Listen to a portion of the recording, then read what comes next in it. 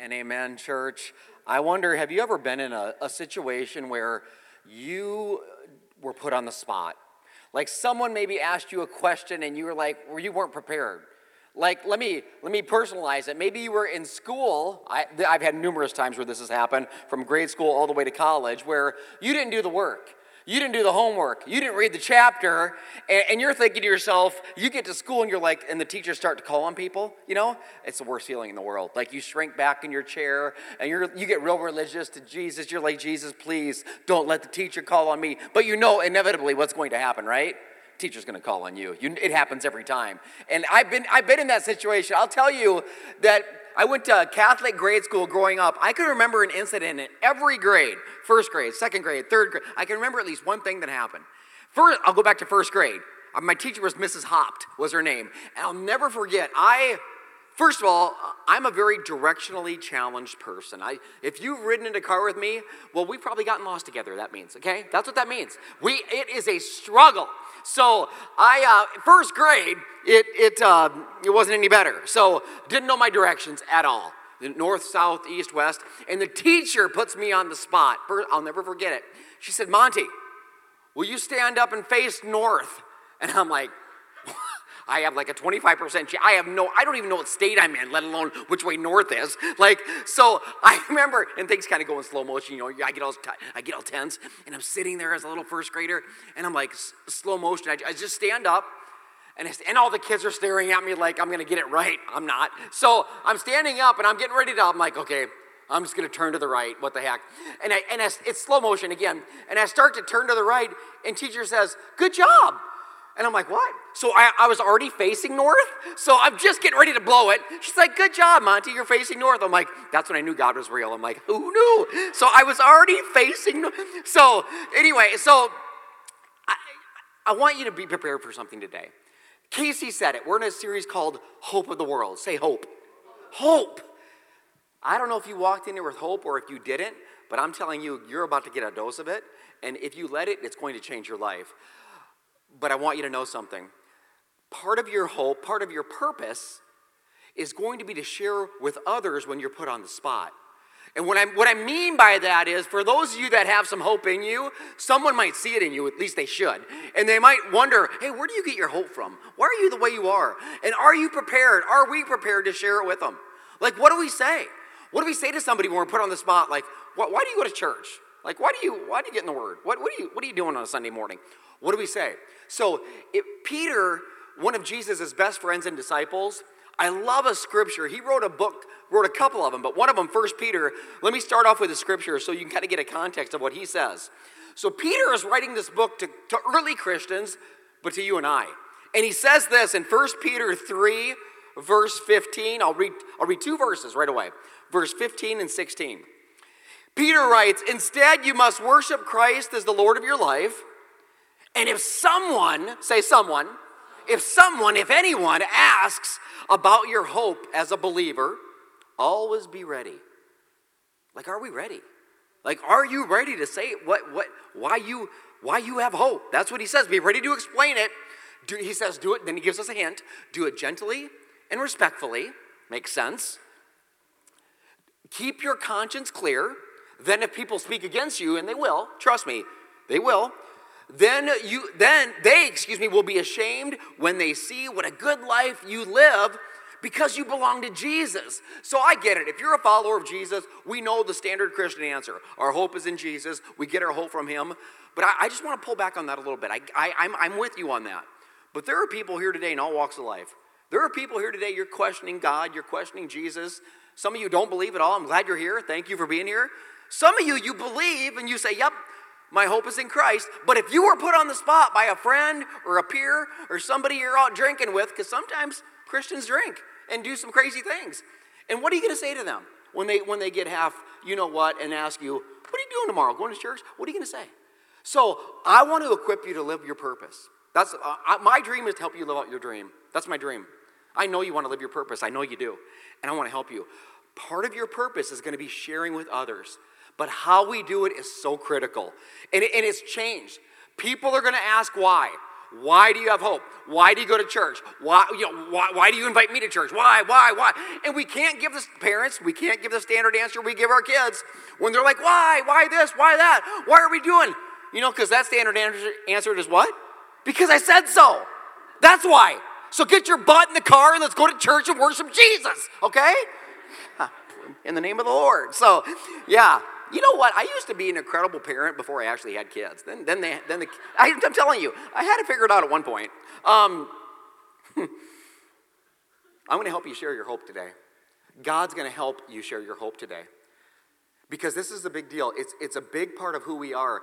And you might think, Pastor, I don't have hope. Praise Jesus Christ, you stepped into this place today. I am telling you something. He wants to do something supernatural in your life. I believe it. Here's where I believe people get it wrong when we try to share hope, or we don't know how to share hope, or we're too freaked out to do it. You have to understand your audience. First of all, the audience is a person, a human being created in the image of God that God loves. But the audience is changing. Did you know that? Like, I love God's word with all my heart. I do. It never changes. The Bible says it never changes. God doesn't change. Jesus doesn't change. Hebrews 13:8. I'm the same yesterday, today, and forever. But do you know what does change? Culture. Society. Like crazy, it changes. So this is huge. You got to know your audience. So understand this. I want to get this right. A dozen years ago, so 12 years ago, 18% of Americans claim no religious affiliation. They're called the nones. Like, they've heard about it. Not the nun that from the Catholic grade school, the other nun. So I'm familiar with those two. So they're over it. They're just not there. So that was 12 years ago. Fast forward 7 years to 5 years ago, that number went from 18 to 25. So a quarter of Americans, 25%, are like, I'm not in that at all. I'm so over that. That's what they're saying. So you could argue, I don't know what the status today, but 5 years later, it's probably closer to 30. So the culture is shifting. And people will say sometimes, we live with the society and politics and where we live, it's so non-Christian. It's becoming more and more non-Christian. That's really not a true statement. It's not non-Christian. There's a difference. Non-Christian means they've never heard the gospel. That's non-Christian. Like, I've never heard the gospel. The gospel of Jesus Christ, God's Son, He died, He rose. This is the gospel. They've never heard that. They've not read the Bible. They've not been to a church. That's non-Christian. That ain't America, really. Now, are there Americans that have not heard the gospel? There are, yeah. It's not the majority, though, okay? Now, around the world, it's different. There's pockets and tribes and places that have not heard the gospel. We need to do everything we can to get there. But I'm not talking non-Christian. You know what I'm talking? Post-Christian. Big difference. And our audience, predominantly, that you're going to deal with, in the context of where we live, is post-Christian. Now, what does post mean? Post means after.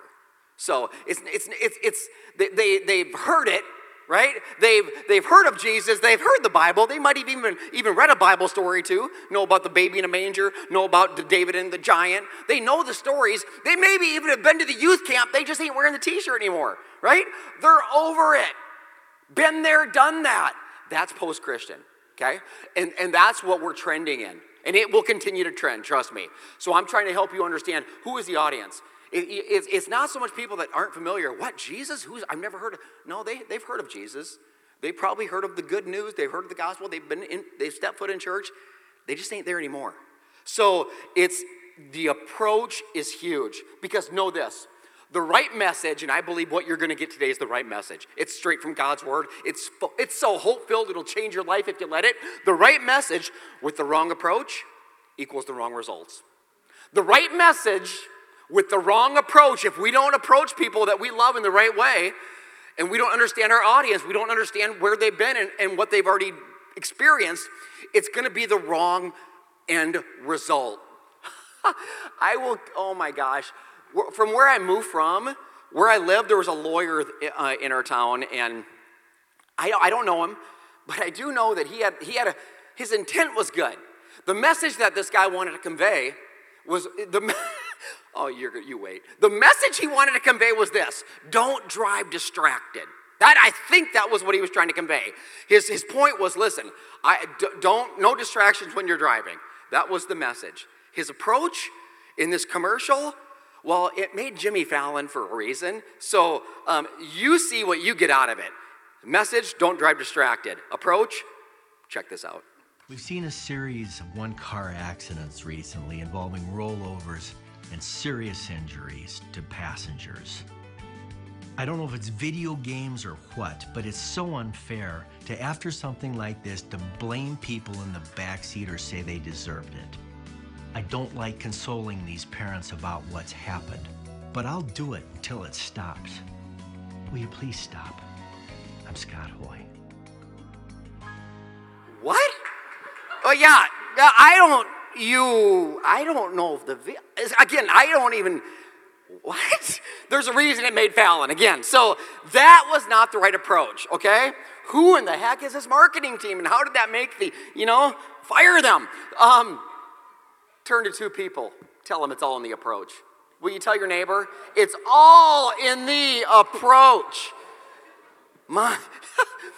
When it comes to reaching people, especially in a post-Christian society, which I just set up to you, that's where we're at. When it comes to reaching people in a post-Christian society, a different approach is needed. Do you know why? Here's why. And stay with me on this one. Here's why. I'm not much of a camper, okay? I don't really camp much. And it's not because I don't know what camping is. I do. I'm pretty familiar with it. I grew up in the Midwest. There's campgrounds everywhere. In the great state of Nebraska, people are selling we got stores that sell camping gear, and there's equipment, and there's campgrounds. But I've never in my life really had my car turned down a driveway that leads to a campground. Unless I got lost, which we established earlier can happen, okay? But, so I've just never done that. And it's not because it's not because the campgrounds aren't clean. It's not because I can't find people to camp with. Many of you go camping, okay? And I pray for you all the time, and I'll continue to do that. But I don't, it's not because I don't get it, it's because I do get it when it comes to me. I'm not a camper. I know that about me. See, I don't know where yeah, there, Jody, thank you. My gosh, don't switch seats on me like that. I have no clue where you went there. I got worried. So, so Jody's dad, my father-in-law, he's big into all that stuff. And a few years ago, we went vacation, not too far, west side of South Dakota, Mount Rushmore, Crazy Horse, all that stuff. And he was desperate for us to stay at this little camper that he had on this little piece of land. And he kept asking, will you stay in the camper? Will you stay in the camper? And I'm thinking, we want to stay at Holiday Inn. We want to stay at Holiday Inn. Because you know my idea of roughing it, going from a 5-star to a 4-star. That's my idea of roughing it. So I didn't want to stay in the camper. But I didn't want to, he was excited about it, so we did it. I'm like, fine, I'll stay there. What rock do you want me to sleep on, okay? I'll do it. So we go to the camper, and it's not bad. We're there, and he actually meets us there because he's on the west side of South Dakota himself for this, whatever he was doing. And he meets us there, and he's all happy that the family's at this campground and at his little camper, and he's giving us he says, all right, you guys spend the night and leave it, as good or better than you found it, clean everything up, empty the waste container. And I was like, what? Empty the what? And I think you could see the question mark even over my head. You could see it. He's like, he's like, yeah. Well, you gone to the bathroom, haven't you? I'm like, well, yeah, we have used the restroom. Yes, guilty. He said, well, you got to empty that out. And he could tell that it was, again, just nothing here. I was like, no comprende, me no understand. So he was like, okay. So he brings me over to this huge container underneath. Oh, it's so disgusting. So he starts to unscrew it or whatever, and I'm like, and it's just, I don't need to describe, you get what was in it. And he pulls it out, and he's like, grab an end. And so I have one end, and it's sloshing, and he has the other end, and I don't know, he might still need Jesus, Jody, because he was literally, I think, trying to do that just to kind of have fun. I'm like, this is disgusting. There's nothing fun about this. We slide it in the back of his pickup, and he knows I'm like this, and we have to go find some place to dump it. I'm like, oh my gosh. So I'm in the truck with him, and he's laughing. He thinks this is kind of fun, his little wussy grandson. What am I? His son-in-law, thank you. So, so he's laughing at me, and he says, where do you think it goes at your house? I said, I remember thinking, after we flush it down the toilet, I don't really care where it goes. I know where it doesn't go. It doesn't go like in a container in the back of my car and drive. I don't do that. I don't care. So, okay, I'm not a camper. You get it, right? So here's why I say all that. It could be the greatest campground in the world. You could have the best camper, most tricked out, pimped out, Mac Daddy of a camper, and you want to take me out, and I know I should, whatever, pray for me. So, you could have all that, the most beautiful campground. I ain't going. I'm not going. So here's the thing. I love our church. I believe we do so much right, and I believe if we can get people to experience, just come in here and experience what God is doing, I believe their life will change. I'm so sold out to it. And I also want to make it better, and I think you want that too. How can we love better? How can we do outreach better? How can we welcome better? But we can make it as better as we possibly can, but for some people, that won't matter. You know why? Well, they're not church people. How many people know somebody that would say, I'm not a church person, right? You know anybody like that? Yeah. So you can tell them, oh, Matt, it's this, it's that, it's this, it's that. They've been there, they've done that, right? They've been to church, and they've done it. And here's the thing, the only church you've known is the church you grew up in or that you know. But what can the church be? There's a different approach that we have to take sometimes to reach people that we're not reaching. That's what we're talking about. If you brought a Bible, or you have a mobile app with a Bible app on it, man, if you need a Bible, let us give you one. It will change your life if I can get you in there for 10 minutes a day. Acts. Go to Acts 8. So it's in the New Testament. You got the first books are Matthew, Mark, Luke, and John. Those are the Gospels. They tell the story of a man named Jesus. You're going to hear a lot about him, okay? And then right after John, there's Acts. It stands for action, like the disciples took action. And in Acts 8, the hope of the world, which I'll give it away if you're new today, the hope of the world that the series is titled after, it's the church. It's you. It's the first church for sure, because if anybody ever got it right, it was them, and they got a lot wrong, and they still got it right. So the hope of the world, and the church is exploding right now, and God is doing great things, and opposition is coming in the name of a man named Saul. So this isn't the same Saul in the Old Testament, the first king of Israel, and then David was next. It's not, this is a different Saul. This is a Pharisee, a very religious guy, a very godly man, he would say, but he had nothing to do with Christianity. He thought it was a joke. For you to believe that Jesus was dead and is alive and now you're preaching it?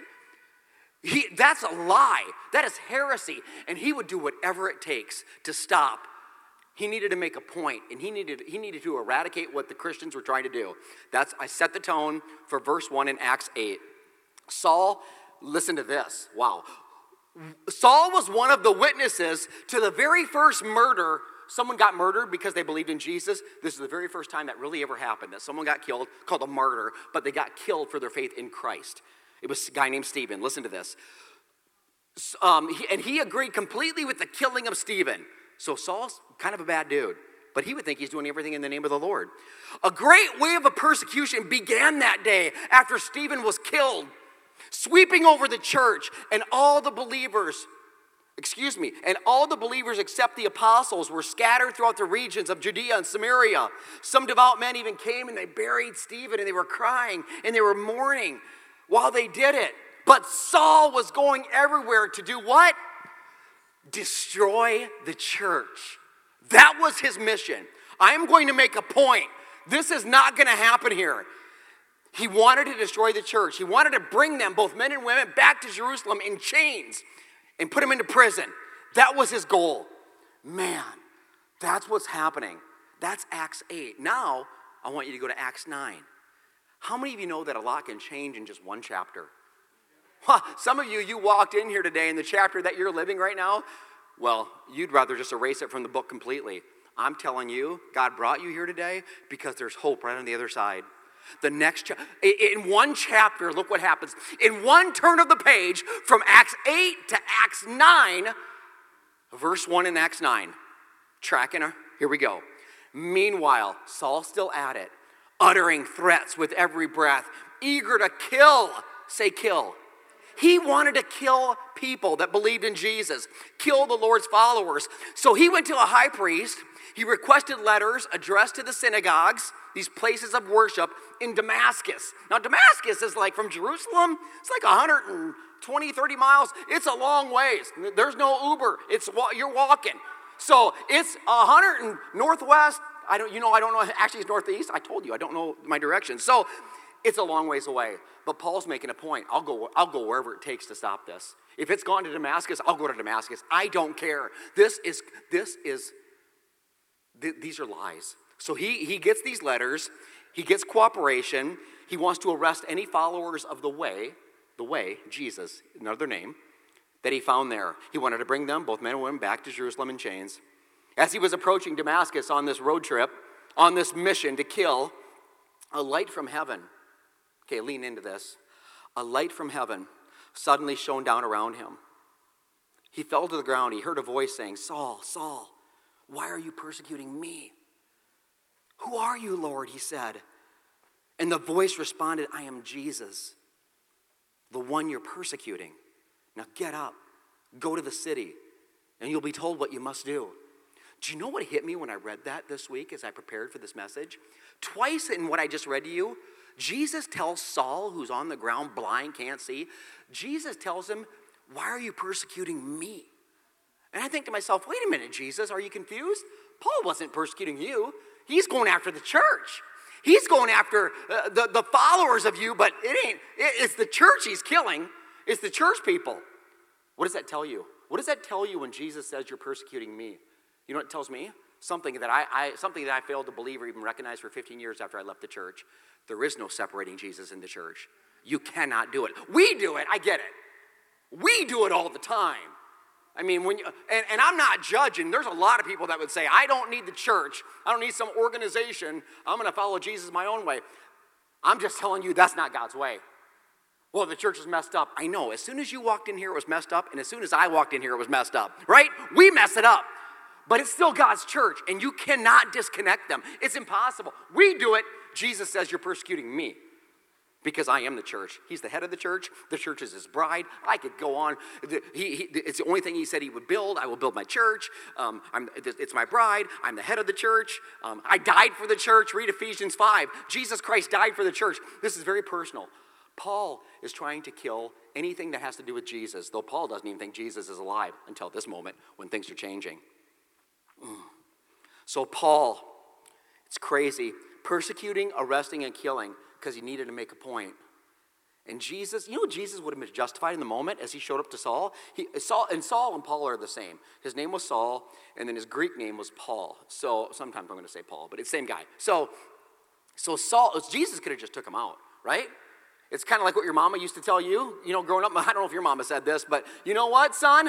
I brought you into this world, and I'll take you. Yeah, you had the same mama, huh? So Jesus could have said that. Saul, I brought you into this world, I'll take you out. And it would have been done. Saul was the culprit. He was the head of it. But what's so crazy about this story is Saul mattered to Jesus. Like God still had a plan for Saul. Now, was Saul messed up? Yes. Killing is wrong. Killing is bad. What he was doing was far from God's plan. But God wasn't done with Saul. It blows me away.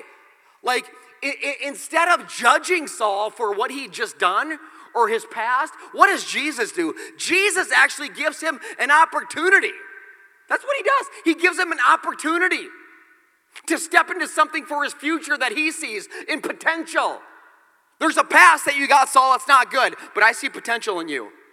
Wow. He could have made a point with Saul. He chose to make a difference with him. This is big. In fact, that just led me to the main point. Talk about making a point. If this makes a point with you, it'll make a difference in your life. I'm telling you. So, by the way, someone walked in here, and maybe you're thinking you're like Saul, and you've made so many mistakes, and you've messed up so bad in your life. That's what brings people to the church a lot of time. Do you know that? It's what brought me to the church on my knees. Horrible situation, horrible place in my life. It's like, gosh, maybe I'll try this avenue. Thank God I did. I'm telling you, maybe you thought God gave up on you. Maybe you thought that you don't have a purpose anymore. I'm here to tell you something. Listen to me. God is way less done with you than you are. I'm telling somebody. In fact, he's just getting started. He is just getting started in your life. What he wants to do in you. So what is our main point, Jesus? Will you give it to us? When you care about somebody, and that's huge. Understand that when I talk about audience or who you're talking to, you need to care about them first. That's big. Did Saul really care about the people? I don't know. Saul cared about a mission. Saul cared about his agenda, Saul cared about God. He did. He just thought that was God's will. If you're killing people, you're probably not showing a lot of care for them. When you truly care about people, your goal shouldn't be to make a point, okay? It should be to make a difference. And there's a difference. There is a difference in making a point, and I'm going to show you what it is. Listen to me. Our society, okay, why are so many people abandoning faith and leaving the church and becoming post-Christian like we talked about? Like they're over it? It's after Christianity. Do you know why? Because people, well, like me sometimes, that want to make a point. That we're gonna share why I'm right and you're wrong. And I'm gonna post and tell you why I'm doing what is good and you're doing what is bad. Okay, is that really? I'm doing good at making a point. I just don't know if it's making a difference in their life. I will never forget, you guys, a few years ago when a woman was talking to me in my office in the church. I can't even tell you why she came in. I don't remember the overall theme of why she wanted to talk. Don't remember it. Do not remember it. All I remember is she asked me a question. She said, is there hope for a person like me? And I thought to myself, of course there is. I mean, yeah. I said, why would you ask that? She goes, I mean, someone like me, someone who's had abortions. And I'll never forget the S on the end. Isn't that, abortion. So she's had multiple abortions. And she's not looking at me. I'm looking at her. She ain't looking at me. She's looking straight down. Shame will do that. Okay? I'll never forget it. Is there hope for a person like me? I could have made a point, right? Man, let me get out Scripture. What does Scripture say? And I'll find all the ones that point to what I think is right. And I'll show you. And I can tell you how Jesus knit that baby together in your womb. And I can show you what the Word says. And I can make a point with this. I just don't know if that would be the best way to really reach her in the name of Jesus. See, God help us if our agenda as Christians is to make a point rather than love the way Jesus wants us to love. God help us, okay? How about we love people where they're at? Is there hope? Is there hope? Yeah, ma'am, there's hope for you. There's tremendous hope for you. And for you too. See, I'll just say it. I don't care. Regardless of where you've been, regardless of what you've done, the grace of Jesus Christ is enough. It is enough. Say it's enough. It's enough. It is enough. I'll make a point. I'll show you. The series, you asked for it, coming up at the end of the month. I'm excited and scared all at the same time. I've seen some of the questions. Okay, you guys are crazy, all right? I'm just going to say it. I'm getting nervous. But I'm excited because we're going to address some pretty touchy situations and subjects. But shouldn't we? I mean, gosh, our kids are learning about stuff in the playground. Shouldn't we talk about it? We're struggling with stuff deep in our hearts and our minds that are all messed up. And we're thinking things we shouldn't think. How about we talk about it in the church? So you asked for it. In fact, the website's live, so don't do it now because you and I are doing a thing right now. But after the service, you go to the website and go to meadows.church and click on that green button called You Asked For It. You can ask questions. And tell your friends they can ask them too. There's a table right out there. We set up a table right out there with colored note cards. You can ask questions there. Put them in the box. I'm excited about it because I just want to be real. God has so much to say. But the reason we're doing You Ask For It, you know why? It isn't to make a point. I want to show you what the Word of God says. I will look at the Word of God. I love the Word of God. But I want it to make a difference in your life. I want it to help you, and I want you to help others. This is what matters to God. I want it to matter to us. Is there hope, ma'am? Yes, there is tremendous hope. You maybe heard this statement. People don't care how much you know until they know how much you care. There's so much truth to that. I can show you what I know in Scripture. I could quote Bible verses to you, and I can show you just how smart I really am when it comes to God's Word. Who cares? If you don't love me, if you don't really understand that I'm a person, even though you may not like me, but I'm a person that God made in his image, and He cares about me, does it really matter? And the Bible says, saying to somebody, the Bible says, that really doesn't work anymore to start a conversation. It doesn't, okay? Again, I love the Word of God. I'll preach it every weekend. I believe it's 100% true. I believe it's inerrant. It's changed my life reading it. I don't go there right away with people. I normally don't. The Bible says this. The Bible says this. Listen to me. Remember the audience? Remember who we're approaching? These people, they're post-Christian, okay? Most of them. So they're probably familiar with some of the Bible, but they've already kind of discounted it. I'll give you more stats. I I was going to make it up, but I thought, you know what, I'm going to read it. So 8 years ago, 10% of Americans qualified as skeptics when it comes to the Bible. 8 years ago, so 10% said, I don't know. You know what's happened in 8 years? It's more than doubled. So today, 22% of people in America, Americans now, would say the Bible, it is, you know what, you call it the Word of God, that's cool for you. I don't believe it's God's Word. I don't believe it's divine. I'm just showing you what's happening. You need to know your audience before you start just shoving Bible verses down someone's throat. Do you know what I'm saying? I love God's Word. I'll say it till the day God calls me home. But okay, let me put it a different way. If a Muslim person came up to you and they said, listen, here's the Quran. The Quran is like their word of God, right? Here's the Quran. You need to know this. This is what it says. You're asking questions. This has answers. You don't care. You don't care. Like, okay, that's your belief. That's your Quran. That's your Bible per se. And whether you know what the Quran says or not doesn't really matter to you. Do you know why? Because you don't see it as authoritative. And if you don't see it as authoritative, it doesn't really matter what they're saying. Does that make sense? So the Bible, same way. If a person isn't on board with it, you can't. God can convict them. God can show them. But I wouldn't start there is what I'm saying. The Bible says this. The Bible says that. So where does that leave us in the message? Let's go back to the beginning. Why do we have hope? If someone were to ask you, why do you have hope? Well, let's go back to Saul for a second. Saul, let's do a quick role play. If Saul was approached by an atheist, and an atheist said to Saul,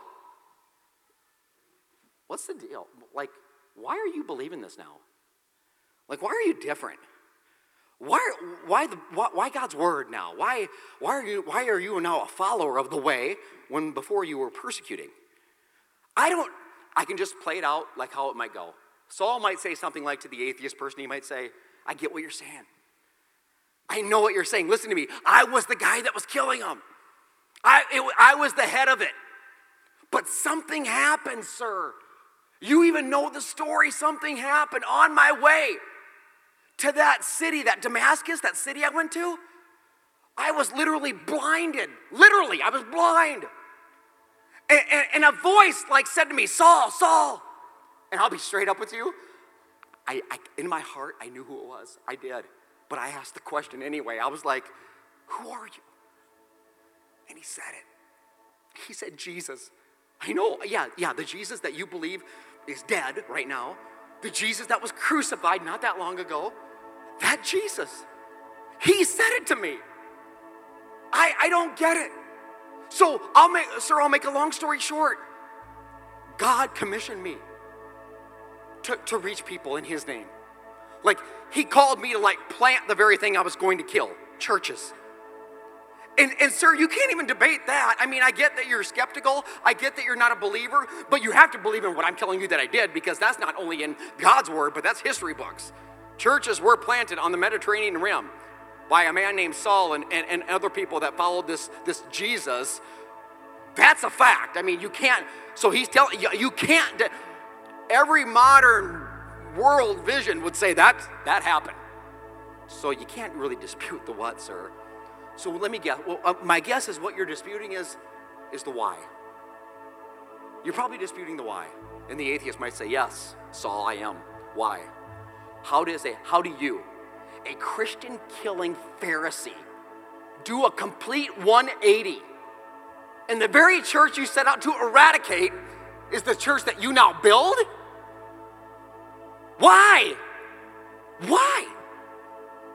And my guess is Saul could only have one answer. Jesus, I don't understand. I know you think he's dead. I know you think he's still in the grave. He's not. Like, he talked to me. Listen to me. He not only talked to me, he changed my life. I was so lost in doing what I was doing. Jesus found me.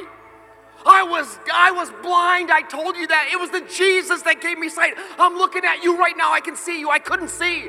I was a dead man. Today I live. It was Jesus. And I'm here to tell somebody in this place, if Jesus can do it in a man like Saul, what do you think he wants to do in your life?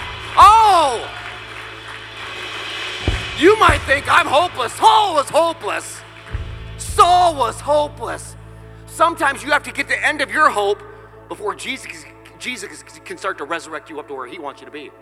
I love that. How do we share? We're not going to make a point. We're going to make a difference. Okay, pastors, just spell it out for me. How do I make a difference? Okay, here. When you have an opportunity, and you will, rather than maybe going straight to Scripture, though you can, if it just know your audience. That's all I'm saying. What did Saul do? Share the difference that Jesus has made in your life. That'll make a difference in someone else's life. Maybe not immediately. Do you know how many people I talk to, they come here without their spouse? I'm so proud of them. Their spouse ain't a church person. You know what I tell them? Just keep coming. You keep leading yourself, and you keep loving your spouse, and you share the difference that church is making in your life, and that Jesus is making you share that difference. You just share it. You just share it. That's what's infectious. You want to make a difference? Share the difference Jesus has made in you. That will make a difference. Oh my gosh. So talk about God's timing. You know, most of you know by now, and if you don't, like our trailer and all of our church stuff, stolen just over a month ago. It seems like longer, but it was just over a month ago. So after we're done here, we pack everything up and it goes in a trailer. It was stolen. And they took out all the expensive, really expensive stuff that we thought would make some money, and the rest they just burnt up along with the trailer. So I kid you not, the day after that happened, it took me a day to process what the heck really happened. It kind of blindsides you for a second. We immediately as a church started to pray. You know what we weren't praying for stuff. Oh, bring our stuff and stuff. I could care less. We'll get more. That don't matter. We started praying for the people that stole our trailer. We did. You might have saw the post we put out. I said a line. I said, desperate people do desperate things. The reason I say that is because I've been that. Man, have you ever been desperate? You ever done something really dumb because you're desperate? Yes. 2 weeks ago, we get a call that some of our equipment's been found. A guy had it, and he was trying to sell it and get money. So we figure out what happened, and the cop calls me, says, hey, yeah, we got the guy. He ain't talking, he ain't cooperating, we're gonna arrest him, and you can come ID some of this stuff that he does have, and you come get it. And I said, and it was a really short conversation, but at the end I said, can I get his name? And he paused for a second. He said, yeah. He gave me his name. And I didn't recognize the name, and he said he's a habitual. We've seen him before. And I said, where's he going? And he told me the facility, the jail. And I knew, and I'd love to tell you right away I responded. I didn't. It took me some days to pray. God's still working on me too. So eventually I got the courage to sit down and set up a visit. And honestly, what are the chances? I'm going to set up some visit. You do it online. You do it video. And you set it up, and they have to show up. You can't force them. This guy don't know who I am. Could care less. So we pray, and I set up a visit. And set up for Friday. And the cop comes on beforehand. I said, how do I know this guy's even going to show up? And he said, we'll tell him he has a visitor, and if he does, he does. If he doesn't, he doesn't, Part of me was hoping, I'll be honest, part of me was like, hopefully he doesn't show, get out of it. It's like, I did my part. It's terrible. That's terrible. I shouldn't even tell you these things. Pray for me. So, but that's where I was like, because I didn't know what I was going to say. If he did show up and sit down, it's not like I had some script. I don't know. I had no clue. Nothing. I was just sitting there looking at a cinder block wall with a chair. And all of a sudden a shadow falls over the cinder block wall, and I'm like, oh my gosh. And this gentleman sits down, big dude, tattoos. I'm kind of glad it was video, not in person. I was kind of freaked out. I was like, thank God. So, big guy. He grabs the phone, yeah? And I was like, oh my God. So I said, hey, thanks for visiting with me. I said, my name's Monty. I'm with Meadows Church. I said, our trailer was, taken a while back. And he's like looking at me like, what are you talking? Like, I thought, are you playing dumb or don't you know? Like, he's like looking at me like, what are you talking about? And then I said, I guess you were the guy that was, you had the stuff and you were selling it. And his head kind of got lower. And I said, I want to know what we can do to help. And I'll tell you something. I've never seen a man like that break down like that. And he started to, he's sobbing on the phone. Sobbing. Like, that's all I've said is, I want to know how we can help. And he, in over a 25-minute call, he unpacks for me his kids and his wife, who she's ready to. And you know what he told me? He said, I've never committed a crime sober. It's always been when I'm high. I wonder why God had me make the call. If you don't know him, drug addict. Was. He can't even compose himself. I said, listen to me. I need you to know that there's hope for you. And the more that I speak like that, the more he's just sobbing. And I said, we'll do whatever we can. I said, we'll do whatever we can. I said, I'm not kidding you. You give me your wife's name, I'll call her, I'll text her, I'll do whatever I can. Give me your lawyer's name, I'll call him and tell him I talk to you. Give me the judge's name. I said, you give me enough time, I'll get a team together, we'll bust you out of that place. I'm just kidding, I didn't. But that's how I'm thinking. I'm getting kind of excited, you know? I just told him. I said, I'll do whatever it takes. I said, and he's looking at me, and I said, I've been there. I've been where you are. And he goes, you know what? I said something about darkness or just hopelessness or a death avoiding you. And he's sobbing. I mean, this is a huge guy. Sobbing. And he says, that's me. That's me. He can't even talk. And I told him, here's what I told him. I said, I tried hundreds of times to get out of the hole that I was in. But I had to be honest. I said, until I gave my life to Jesus Christ. And it still was hard. It still was just gut-wrenching. But there was no hope without him. I said, I need to ask you something right now. I said, do you want to surrender your life to Jesus Christ? And he can't even speak. You know what he did? He's not even looking at me. I said, he is drenched. And I closed my eyes and I prayed over him.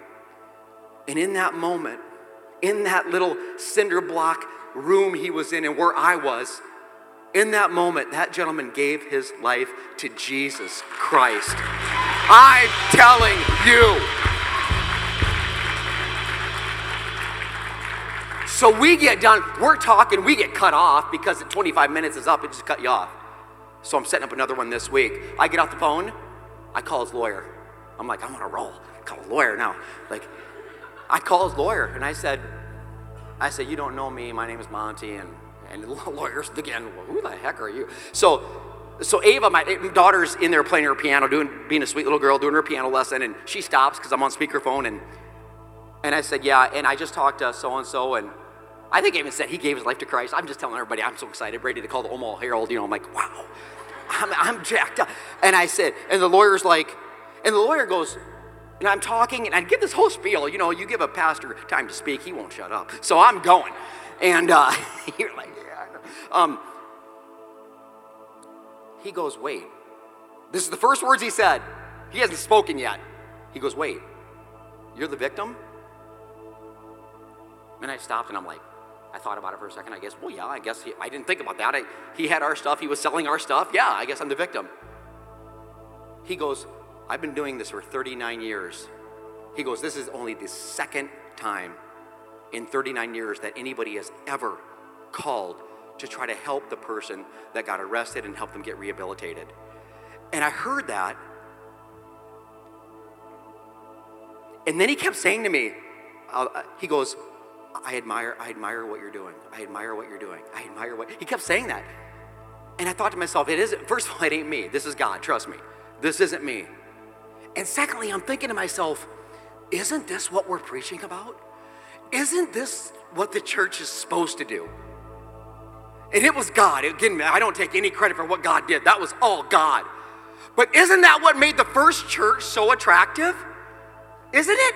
It wasn't that there were some religious organization. No, it's because they literally welcomed all comers, everybody.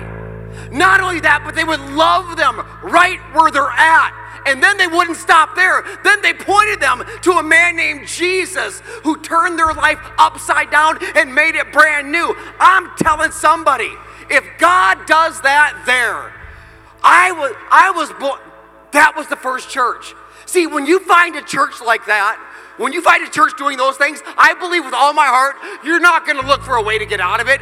You will do whatever you can to run to it because you know that life is there, hope is there, Jesus is there. That's what you know. Oh, God's writing a story. Don't make a point with people, make a difference. Make that difference by sharing the difference Jesus has made in you. I don't know where you're at. Maybe you're like the gentleman on the other side of that phone and you're at a place where you're hurting and you're desperate. I shared with him the gospel. I shared with him and I asked him questions. Do you believe Jesus Christ is the Son of God? Couldn't even audibly respond. But I counted it. I'm like, he's nodding. He gets it. And yes, another one for the kingdom. If you can believe that, if you can believe that Jesus died on a cross and rose from the dead, you can be saved. Just like he was saved that day, literally saved. He's still got a road. It's still going to be hard. But guess what? He's got a church that's known him all of 25 minutes, and we're going to walk with him every step of the way. And we're going to do whatever we can to get that guy help and hope. I told him, I'll talk to the judge. I'll talk to your lawyer. I ain't going to stop. We'll do whatever we can. What is your next step to step into what Jesus has for you? I told him my story is real simple. I messed up. Maybe you have too. You know what? I messed up. This is so simple. I messed up. I gave up. I looked up and God showed up. Somebody needs that. You need God to show up in your life in a supernatural way. We want to pray with you. You need God to do something in your life. We want to walk with you. We want to love you. Don't you leave here until we get to love you, until we get to pray with you, until we get to walk with you, until we get to point you in a direction that is towards your purpose and towards the hope that Jesus has for you. He loves you. There's hope for you. Because of Jesus, we have hope. I'm going to pray for you, and we're going to sing, and we're going to worship. And we're going to pray, and we're going to love each other, and we're going to keep giving God glory because he deserves it. Father, in the name of your Son Jesus, I cannot start even praying without thanking you for all that you're doing in the lives of your people. There are new people here today that have never been here before. You're working on them right now. You're showing them hope and life and light. God, may they respond however you want them to. For people that have come back, maybe they've been coming for literally 2 years, but they've been wondering or waiting about a next step, and today is that day they take the next step, whatever it takes. I thank you for our friend who's in a jail cell as I pray this prayer.